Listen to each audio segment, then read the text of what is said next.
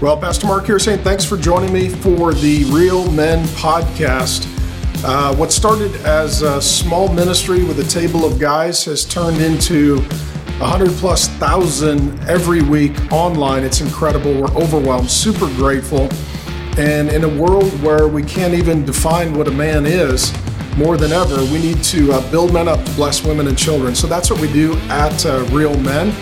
And we'd love to have you join us for all of the Bible teaching. If you go to realfaith.com, there are decades of sermons, there's daily devotions, there are Q&As, there are articles, and lots of content, especially Bible teaching for men. So thanks for joining me and us for the Real Men podcast, and head over to realfaith.com and get the entire mountain of Bible teaching for free.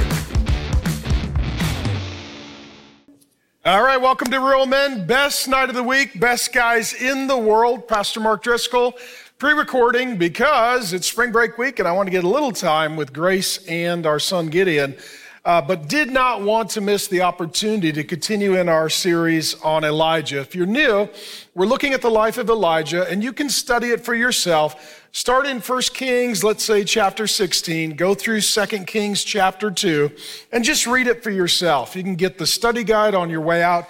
If you're here at Trinity Church, if you're watching online, realfaith.com, you can get a free digital copy, or for a gift of any amount, we'll send you the study guide. But we're spending 4 months looking at the story of Elijah. And of course, it's God who's over the entire story. God working through the man of God, Elijah, the prophet, and he is against Ahab and Jezebel, a king and a queen that are not just people, but people that are empowered by demonic and evil forces. And though Ahab and Jezebel no longer live today, the demons who work through them continue their work in our day. That's our working thesis.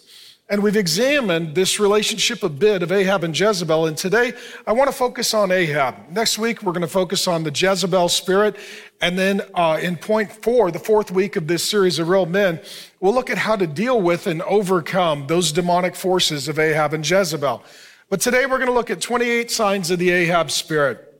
And I'm going to hit these issues rather quickly because I've got about 28 points in 35 minutes. But let me start by discussing 7 things that Ahab's love. This was Ahab in the Old Testament and those who are oppressed or possessed by the Ahab spirit. And I believe that the Bible is clear that a spirit can work through a man or a woman, but in my experience, it is oftentimes men who have the Ahab spirit, Jezebel who is the spirit that oftentimes women have. The Jezebel spirit is marked by control. It's all about control, being in control, not being healthy, not being right, not being godly, being in charge, being in control. A man or a woman can have that demonic spirit. In addition, Ahab is primarily marked by passivity. This is where they have a codependent relationship. The passivity of the Ahab spirit allows the control of the Jezebel spirit.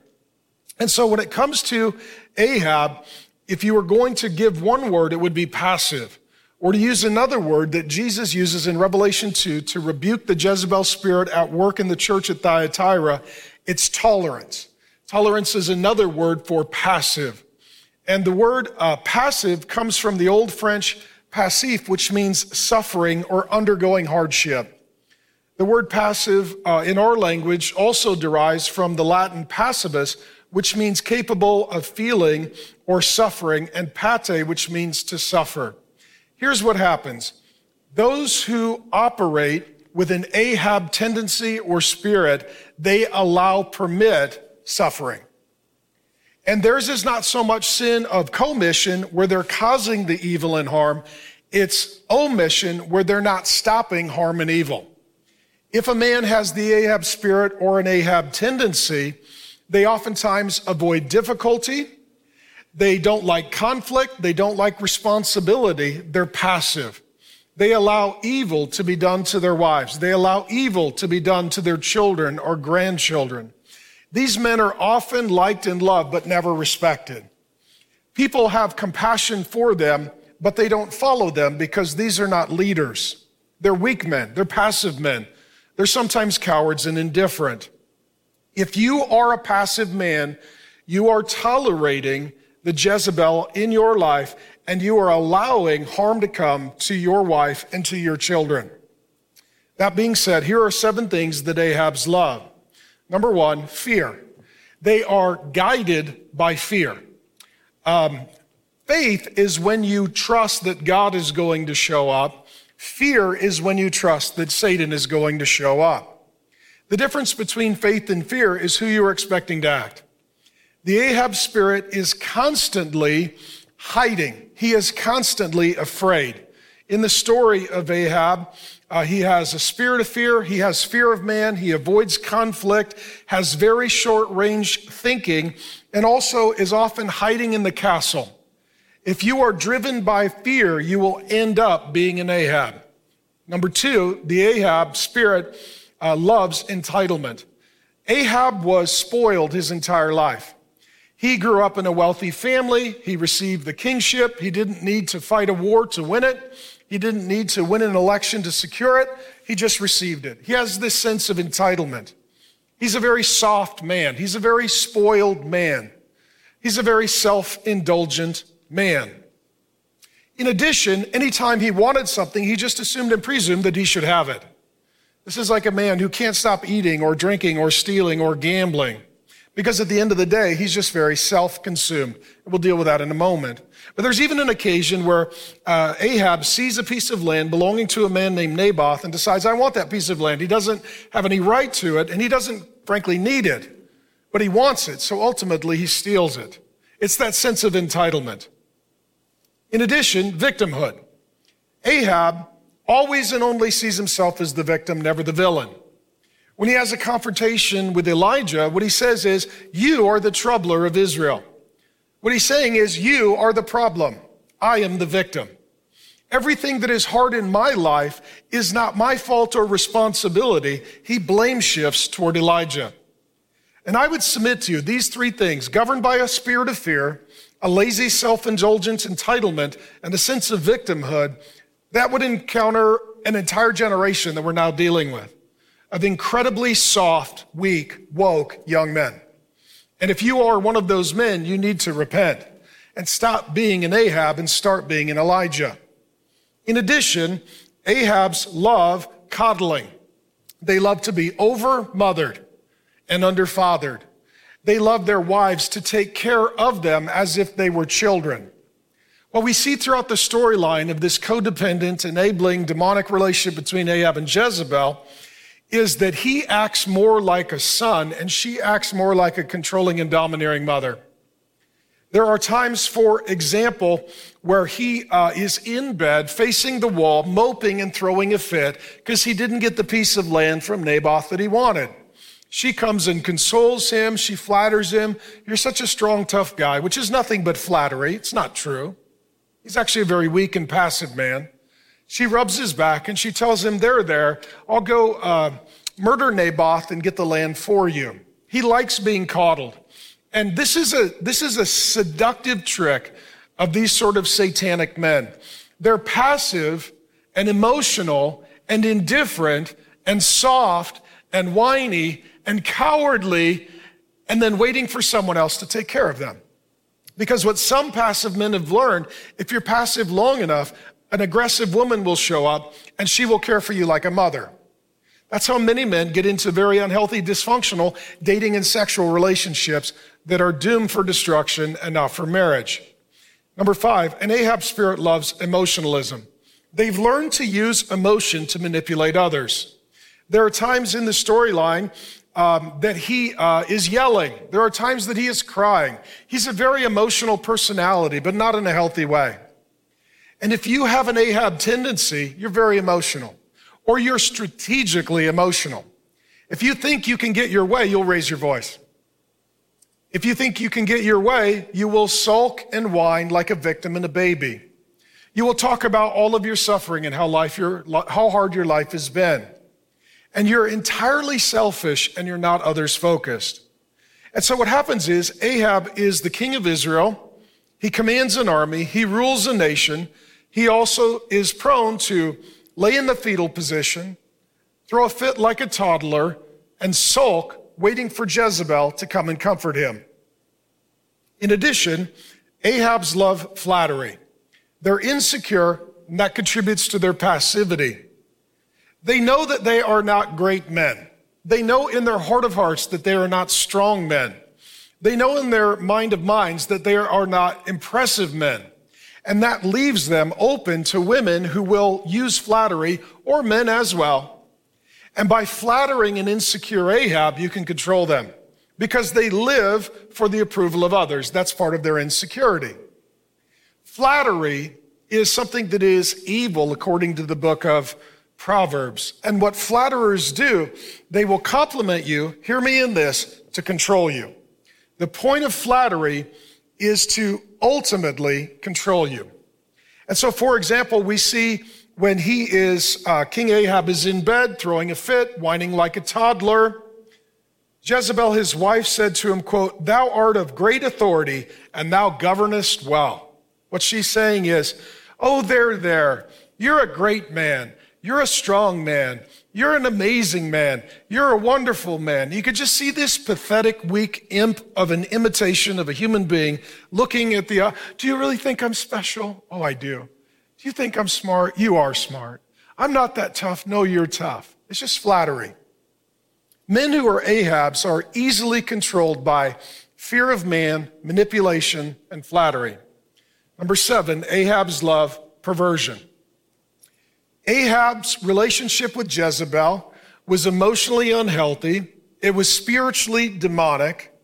It was political suicide, but it was sexually awesome. He was willing to forsake every aspect of relationship with a woman, the mental, the emotional, the spiritual, the relational, to just enjoy the sexual. There was nothing about this woman that was enjoyable except for the sexual relationship. That's why when Jesus rebukes the church at Thyatira in Revelation 2, he says, "You tolerate that woman Jezebel, who claims to be a prophetess and is not, and is teaching my people and seducing my people to porneia, to sexual sin." The one thing the Jezebel spirit can do is manipulate the Ahab spirit through seduction, flirtation, sensuality, sexuality, and pleasure. Anytime you are being controlled by your desires and your lusts, you just know that you are an Ahab being controlled by a Jezebel spirit. And for you single men, hear me in this, and let me put the father hat on. If you meet a gal and she's just really good in bed, so you sort of overlook everything else, that is not your wife, that is your witch. And you got to be very careful that you don't sign up for a lifetime supply of sex, because with it comes a lifetime supply of demons. And if that woman controls you through sleeping with you, 2 things you need to know. Number 1, she'll never stop trying to control you. And number 2, she'll probably start sleeping with someone else. If she's learned to manipulate you through sexual perversion and pleasure, that means that she isn't in love with you, that she is using you, and she knows how to use men. In addition, 21 things that Ahabs avoid. Number 1, they avoid headship. The Bible says that God made the men to be the heads. The question is not, are you the head of your household? The question is, are you a good head or a bad head? Ahab is supposed to be the head of his family and their nation. He is the head of neither. Now, he will pretend to be the head, but ultimately Jezebel is the neck. She controls him in every way. What happens is, if you have an Ahab spirit, you don't exercise the dominion and authority that God has given to you. So at home, you're passive. You let your wife take charge, or maybe one of your emotional or controlling children, or maybe your extended family, or your in-laws that act like outlaws. You let somebody else dominate, rule your home. Maybe even your wife's friends. In addition, at church, an Ahab allows others to say and do what they want. They don't have the conflict. There's no fight in them. There's no fight in them. And if they have responsibility at work, sometimes an Ahab at work is very passive and permissive. Well, Pastor Mark here saying thanks for joining me for the Real Men podcast. Elijah book, it's coming out. Super excited. Been working on this for a long time. And this is probably the most controversial, culturally relevant, insightful, prophetic, Holy Spirit meets demonic, mind diaper kind of content I've ever prepared. And so I got into a deep dive study, and what I was able to do is connect 3,000 years ago with today. And what we're seeing is different people, but the same activities and the same beliefs, because working behind the scenes are the same demons. So what we're going to do in the book, we're not going to just look at the life of Elijah, we're going to look through it into our present. We're going to assume that the Bible is not old, that it's eternal, and because it's timeless, it's always timely. You can find everything at realfaith.com, daily devotions, the sermons, the Real Men Talks, and also the study guide, and now the Elijah full book. It's coming in around 60,000 words, or you can text the word FIRE to 99383. That's again, text the word FIRE to 99383. I'm not getting paid for this. I wrote it. I'm proud of it. I'm giving it away. Any gift you want to give goes into Real Faith Ministry, helps me get Bible teaching out. Honestly, I just want to get this message out. I think it's a prophetic word for pathetic days. The result is wherever they have responsibility, they abdicate it. They avoid it, and then someone else assumes it and rules. In addition, Ahabs avoid conflict. They don't like being corrected or rebuked. They don't like hard conversations. They don't like being told no. They don't like things being made public that are true. There's no record in Ahab's life of him ever having healthy conflict. Zero in the entire storyline. In addition, his wife is demonic, evil. She falsifies government documents. She murders someone. She steals a piece of land. She closes all the churches. She murders the prophets. She closes the Bible teaching schools. She opposes the man of God, and he never says anything. He is not going to cross her because he knows if you engage, you will enrage. That this woman is like a grenade with a pin pulled, and the last thing you want to do is bump into her, so keep your safe distance. He doesn't do conflict. And he really hates Elijah, and those with the Ahab spirit hate those with the Elijah spirit because Elijah is willing to confront him to his face. You're in sin, you're wrong, you need to repent, God's going to judge you, your wife is evil, you're horrible, you're a terrible father. I mean, all these things are true. They're all true. And that's why he hates Elijah. Now, Elijah speaks the truth on behalf of God. In the story, as you study, you need to ask this: am I more like Jezebel, controlling, domineering, overbearing, maybe even perverted? Am I more like Ahab, passive, indifferent, tolerating, the nicest guy you ever met that no one follows or respects?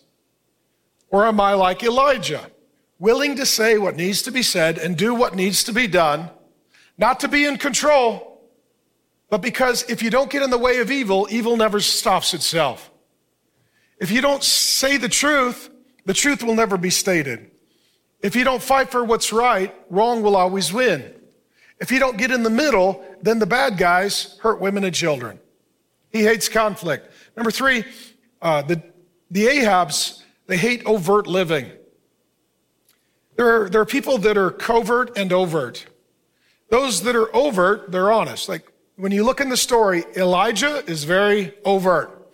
My name's Elijah. I'm a prophet. I speak on behalf of God. You need to repent. Here's what's happening. Very overt. Ahab, very covert. Sneaky, controlling, manipulative, working behind the scenes, sending other people out to have the hard conversations and make the hard decisions and have the conflicts. He's very overt. He's very covert. And what happens is he's never really exposed until he's confronted by Elijah. In a way, the Ahabs are like Judas Iscariot. Now, Jesus had the Elijah spirit, the Spirit of God. That's why even when Jesus asked, who do men say that I am? They said, well, some people think you're Elijah because he has the Holy Spirit like Elijah. And Jesus also had an Ahab. His name was Judas Iscariot. He was passive. He was quiet. He was out of the central feature of the scenes. He's sort of off in the shadows, doesn't say or do a lot until the moment comes. And then suddenly you realize that he's been completely covert. For the entire 3 years he's with Jesus, he's been stealing money from him and plotting against him. And he's very passive. He doesn't fight with Jesus. He lets the Roman government and the religious leaders arrest Jesus and murder Jesus. He doesn't get his hands dirty. Then he could stand off at his and say, well, I didn't do anything. That wasn't me. He's very covert. Beware of those who are covert. Sometimes you don't know who someone is until it's too late. If we would have been reading the story of Jesus' life and asked, okay, someone's going to betray Jesus, who's it going to be? My guess is we would have voted for Peter. He has this spiritual gift of putting his foot in his mouth and always saying the wrong thing at the wrong time. He even rebukes Jesus. But here's why there's hope for Judas. He's overt. Or excuse me, say it again. There's no hope for Judas because he's covert. There is hope for Peter because he's overt. With Peter, you're like, dude, you're a mess, but at least we know who you are, so we can work on that. With Judas, like, we don't even know who you are. And that's because who you are is horrifying and terrifying, and it won't be revealed until the fatal moment of attack. In addition, Ahab's avoid leading at home. Sometimes Ahab's will lead at work. They don't lead at church. And an Ahab, most likely, if they're going to abdicate their leadership, it's going to be at home. It's going to be at home. They don't come home. They don't enforce healthy rules to create family culture. They don't tell their wife no. They don't disagree. They don't draw healthy boundaries with the extended family. And here's what happens. If you're not a healthy person, you will allow the least healthy people to decide what your family looks like. The least healthy family will invite themselves on your vacation, on your holiday, into your budget, on your schedule, call, text, and email, impose and make demands. The point is this, somebody's going to set the culture for your home. And you, as husband and father, have been ordained and appointed of God to lead at home and to set that culture. And if you don't, the same thing will happen as Genesis 3, where Adam acted like Ahab and he was passive. Eve acted like Jezebel, became controlling, and Satan stepped up, not only making himself the head of their family, but the human family. That's why Jesus has to come to forgive sin and to disarm the demonic and to create himself as a new head over the family of believers. In addition, Ahab's avoid learning. Now, they don't avoid hearing, but they avoid learning. The difference between hearing and learning is applying and obeying. What's amazing about Ahab, he is in the presence repeatedly of Elijah the prophet. Just think about this. There's a day many years later when Jesus is on a mount and Moses and Elijah come down from heaven. And, Peter's one of the disciples. He's there. He's like, this is the best day of my whole life. Let's just build tents and let's just camp and hang out forever. Peter's like, I'm not even going home to my wife. Like, I just want to hang out with Moses and Elijah. Here is Ahab in the presence of Elijah, one of the greatest men in the history of the world, a man at the end of his life. God sends a chariot to take him straight into heaven. He doesn't even die. What does Ahab learn from Elijah? Nothing. He never asks a question. He never takes a note. He never obeys or heeds anything. If you're an Ahab, you may be in a great church, and it's a great place to hide, because people think if you're hearing, you're learning. You're not learning unless you take what you're hearing and you apply it with heeding and obeying. In addition, they avoid healthy spirituality. Ahab and Jezebel are very spiritual people. We'll get to Jezebel next week. But for Ahab, he and his wife, she uses his money. They tear down all the Bible teaching schools and churches, if we can use that language, and instead they build these spiritual places dedicated to the demon god Baal and the demonic goddess Asherah. So they're very spiritual. They have holidays, they open churches, they're very philanthropic, they're very spiritual, they're into witchcraft and they're into the signs. They're very spiritual, but they don't have healthy spirituality. They practice witchcraft, divination, they fund demonic cult ministry. And let me say this, Ahab and Jezebel love going to church. They're always they opened churches, they found churches. Just because someone is spiritual doesn't mean they're spirit-filled. John tells us, test the spirits. Not every spirit comes from God. And so within Ahab, they can be very spiritual, but they're not spirit-filled. In addition, they don't lead at work. Well, you see, with Ahab at work, Jezebel makes all the decisions. Here's going to be our religion. Here's going to be our real estate portfolio. Here's going to be our, employees. She makes all the decisions. She rules and reigns. If you are an Ahab at work, you are maybe even going to occupy a position where they call you president or CEO or CFO or manager, but you're just a puppet.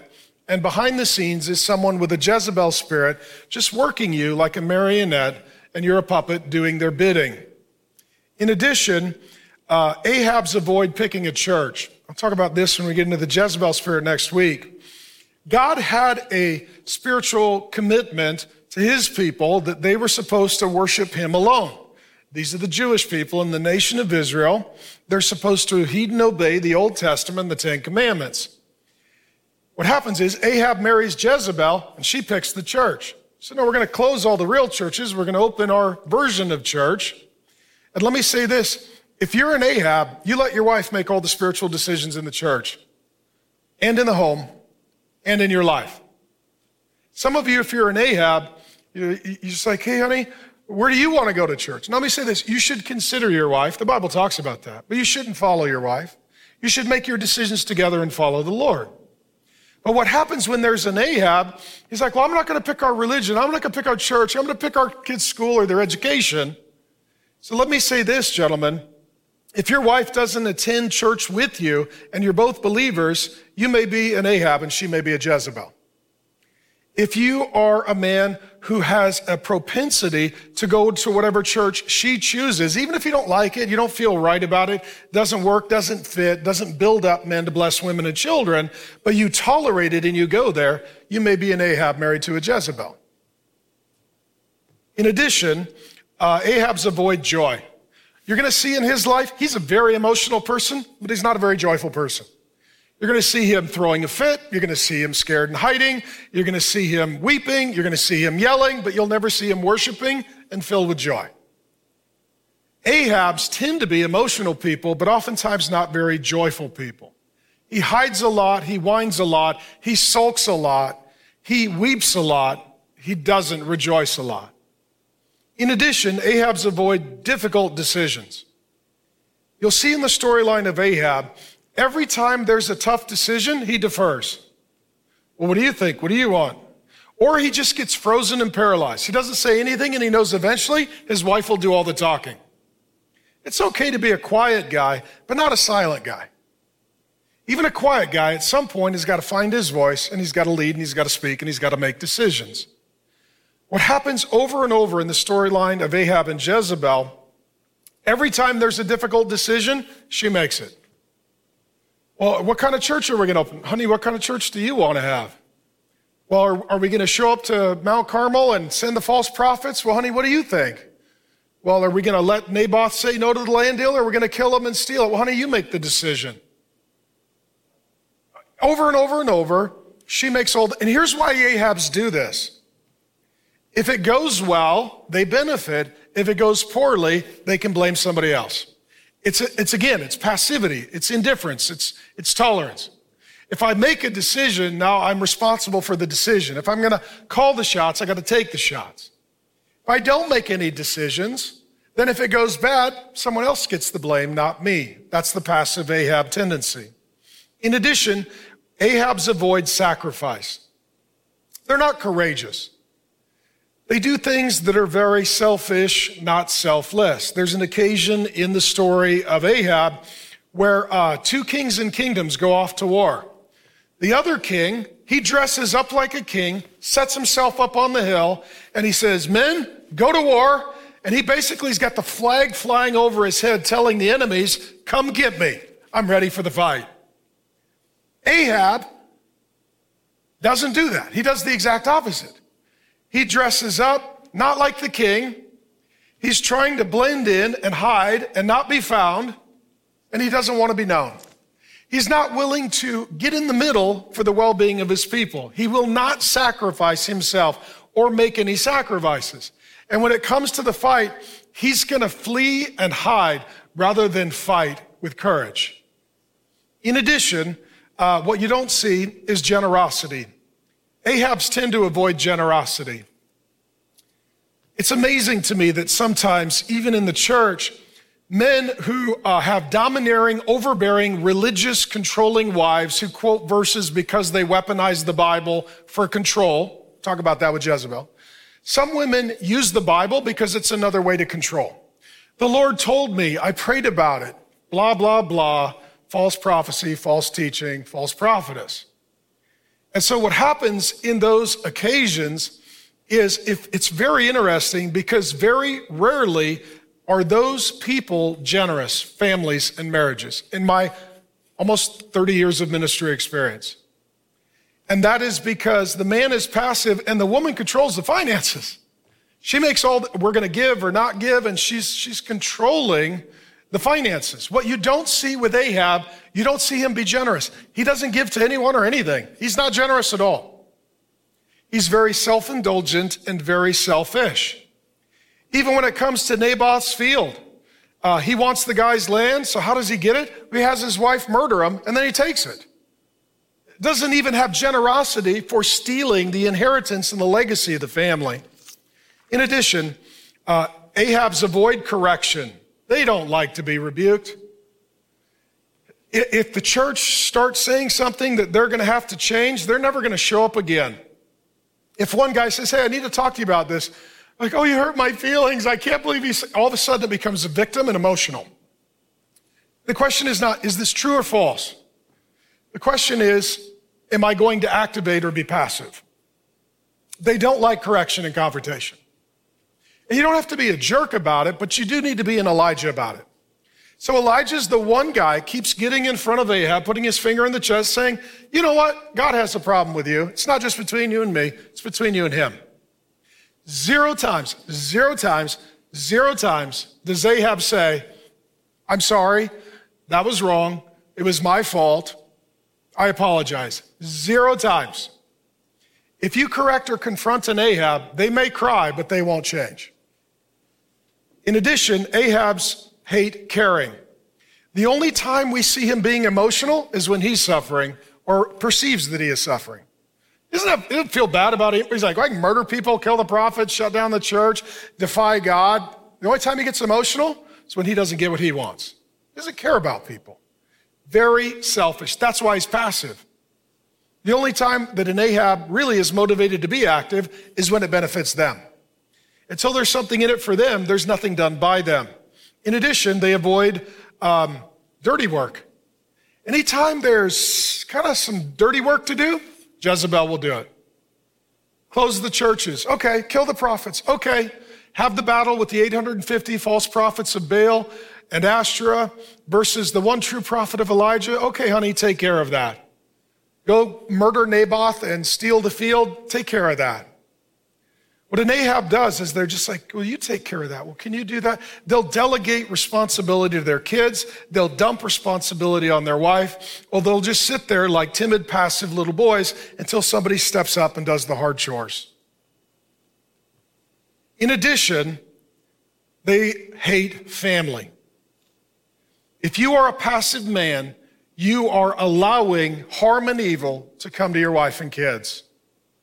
If you read the storyline of 1 Kings 16, it's Naboth's family for generations, and it just says, and they were evil, and the next generation was more evil, and the next generation was more evil, and the next generation was more evil. And then Elijah comes and he says, unless all this changes, unless you lead your family, unless you worship God, unless you put an end to sin, I'm going to see God destroy your family and kill your son. And you know what he does? Nothing. I mean, you would think if your family had been broken and damaged for generations and God was saying, I got a bounty on your son's head.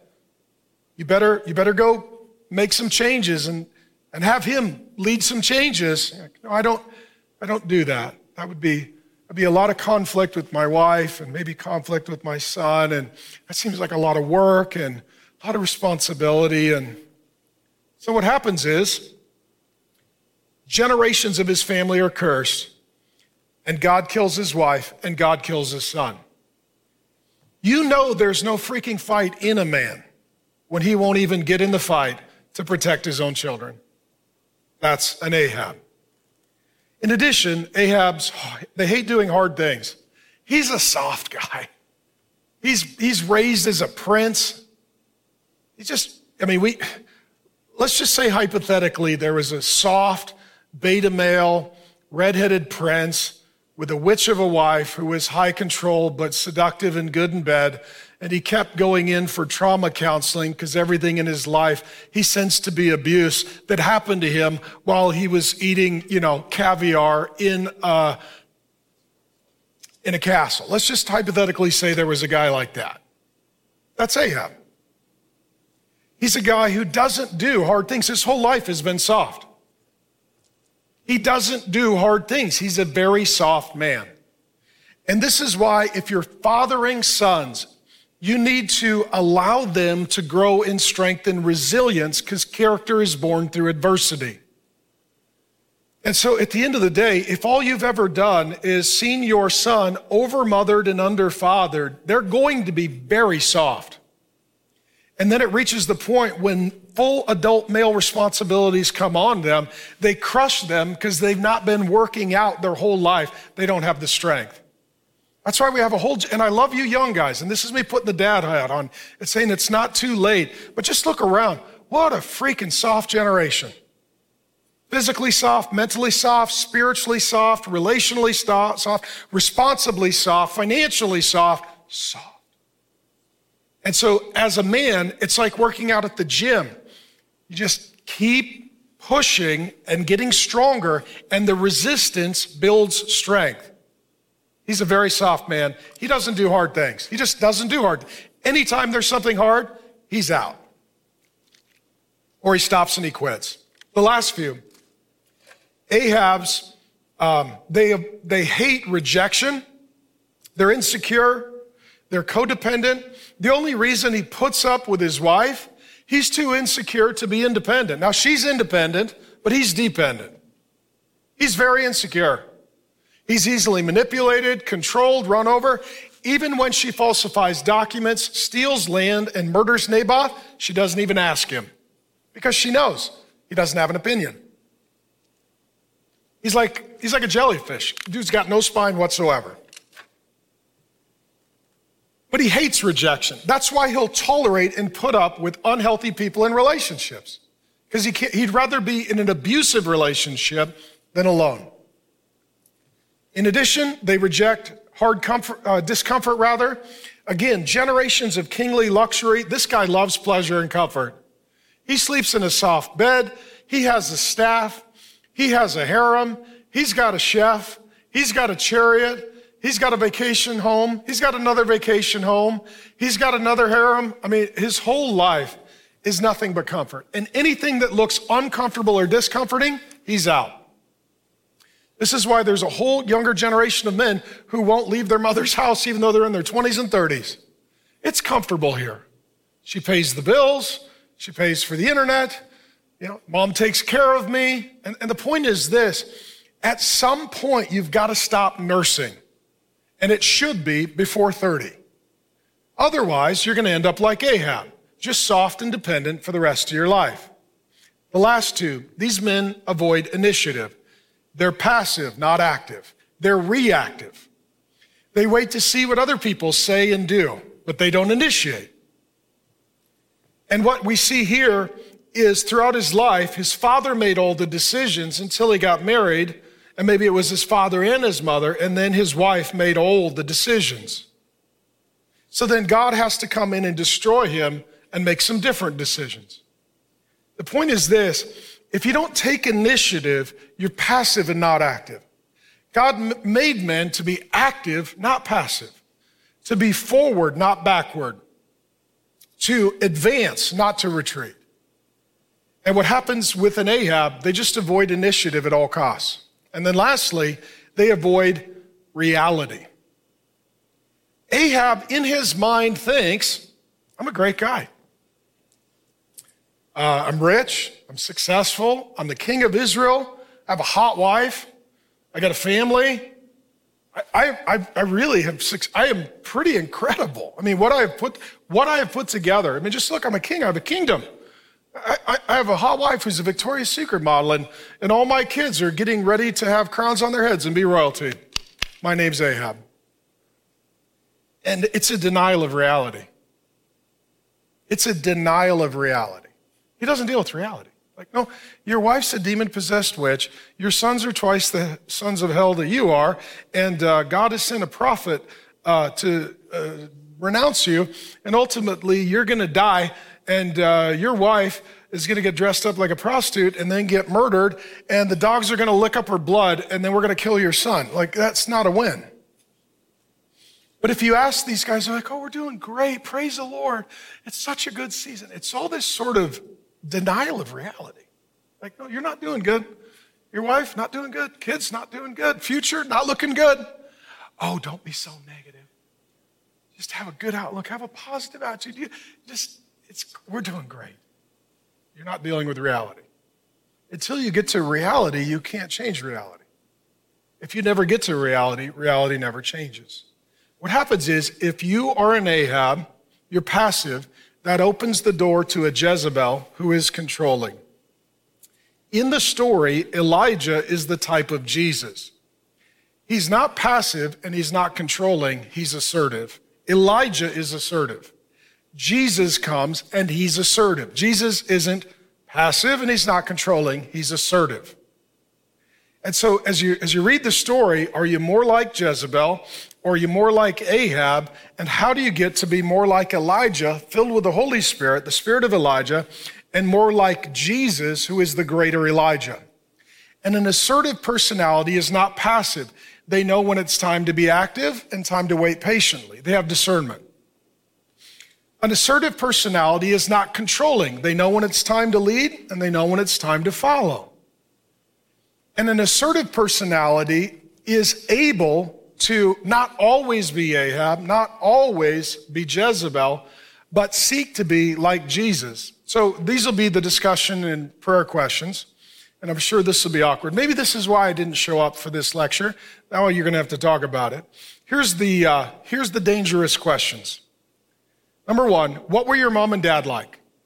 Was your mom passive like Ahab, controlling like Jezebel, or assertive like Elijah? How about your dad? Was your dad passive like Ahab, controlling like Jezebel, or assertive like Elijah? Number two, what are you, and if you're married, your spouse like? Are you like Ahab? Are you like Jezebel? Are you like Elijah? Your fiance, your girlfriend, your wife, is she more like Ahab, passive, Jezebel, controlling, or Elijah, assertive? What changes do you need to make in your life, in your family? And then the third one is, just how can we pray for you? And let me say this, man, we all start somewhere. I've never met a man who started as Elijah. Never met, other than Jesus, one guy. Everybody starts Ahab or Jezebel. We all have these tendencies and proclivities. As a result, we find ourselves in relationships with people like us so that they can affirm us, and then people unlike us so they benefit us. And the goal is to ask, how can I be filled with the Spirit of God, the Spirit of Elijah, the Spirit of Jesus, to be an assertive person without being a passive or controlling person? And so let's just be honest. We all start slipping and sliding to one side or the other. And what we're asking is, Lord Jesus, how do we find a healthy, sane center and middle? And how do we have the Spirit of God and have an assertive personality like Elijah and Jesus? And I want to thank you, men, for giving me the honor of teaching. And my hope and prayer and goal is that together we get there. So around the table, the Ahabs are going to tell the Jezebels what it's like to have a Jezebel in your life. The Jezebels are going to tell the Ahabs what it's like to have Ahabs in your life. And the goal is that we all get to Elijah. Lord Jesus, please send the Holy Spirit, the spirit of Elijah, the spirit of Elisha, the spirit of John the Baptizer, the spirit of Jesus Christ, all assertive men. Lord, in our world, there are some Jezebelian men. They're high control. But God, there's primarily, I think, perhaps a predominant spirit in our age of Ahabs, passive men, tolerant men, soft men, indifferent men, quiet men, men who watch life happen and don't make life happen. God, I pray against the enemy as servants, their works and effects. I pray that this would be, as is appropriate, conviction and not condemnation. God, I confess publicly for me, if I don't watch it, I could be controlling. I'm certainly not passive. And Lord, I want to be like Jesus, who was assertive. And God, I pray for these men that you would give us all the Holy Spirit to become more like Elijah and Jesus, assertive and healthy and helpful in Jesus' name. Amen. Pastor Mark here saying thanks for joining me for this special series of talks at Real Men. If there's anything we can be praying for, any questions you have, send it to hello@realfaith.com. And if you've got a complaint because you're triggered and offended, please send that as well to hello@realfaith.com. We have got a team standing by to delete your comment immediately.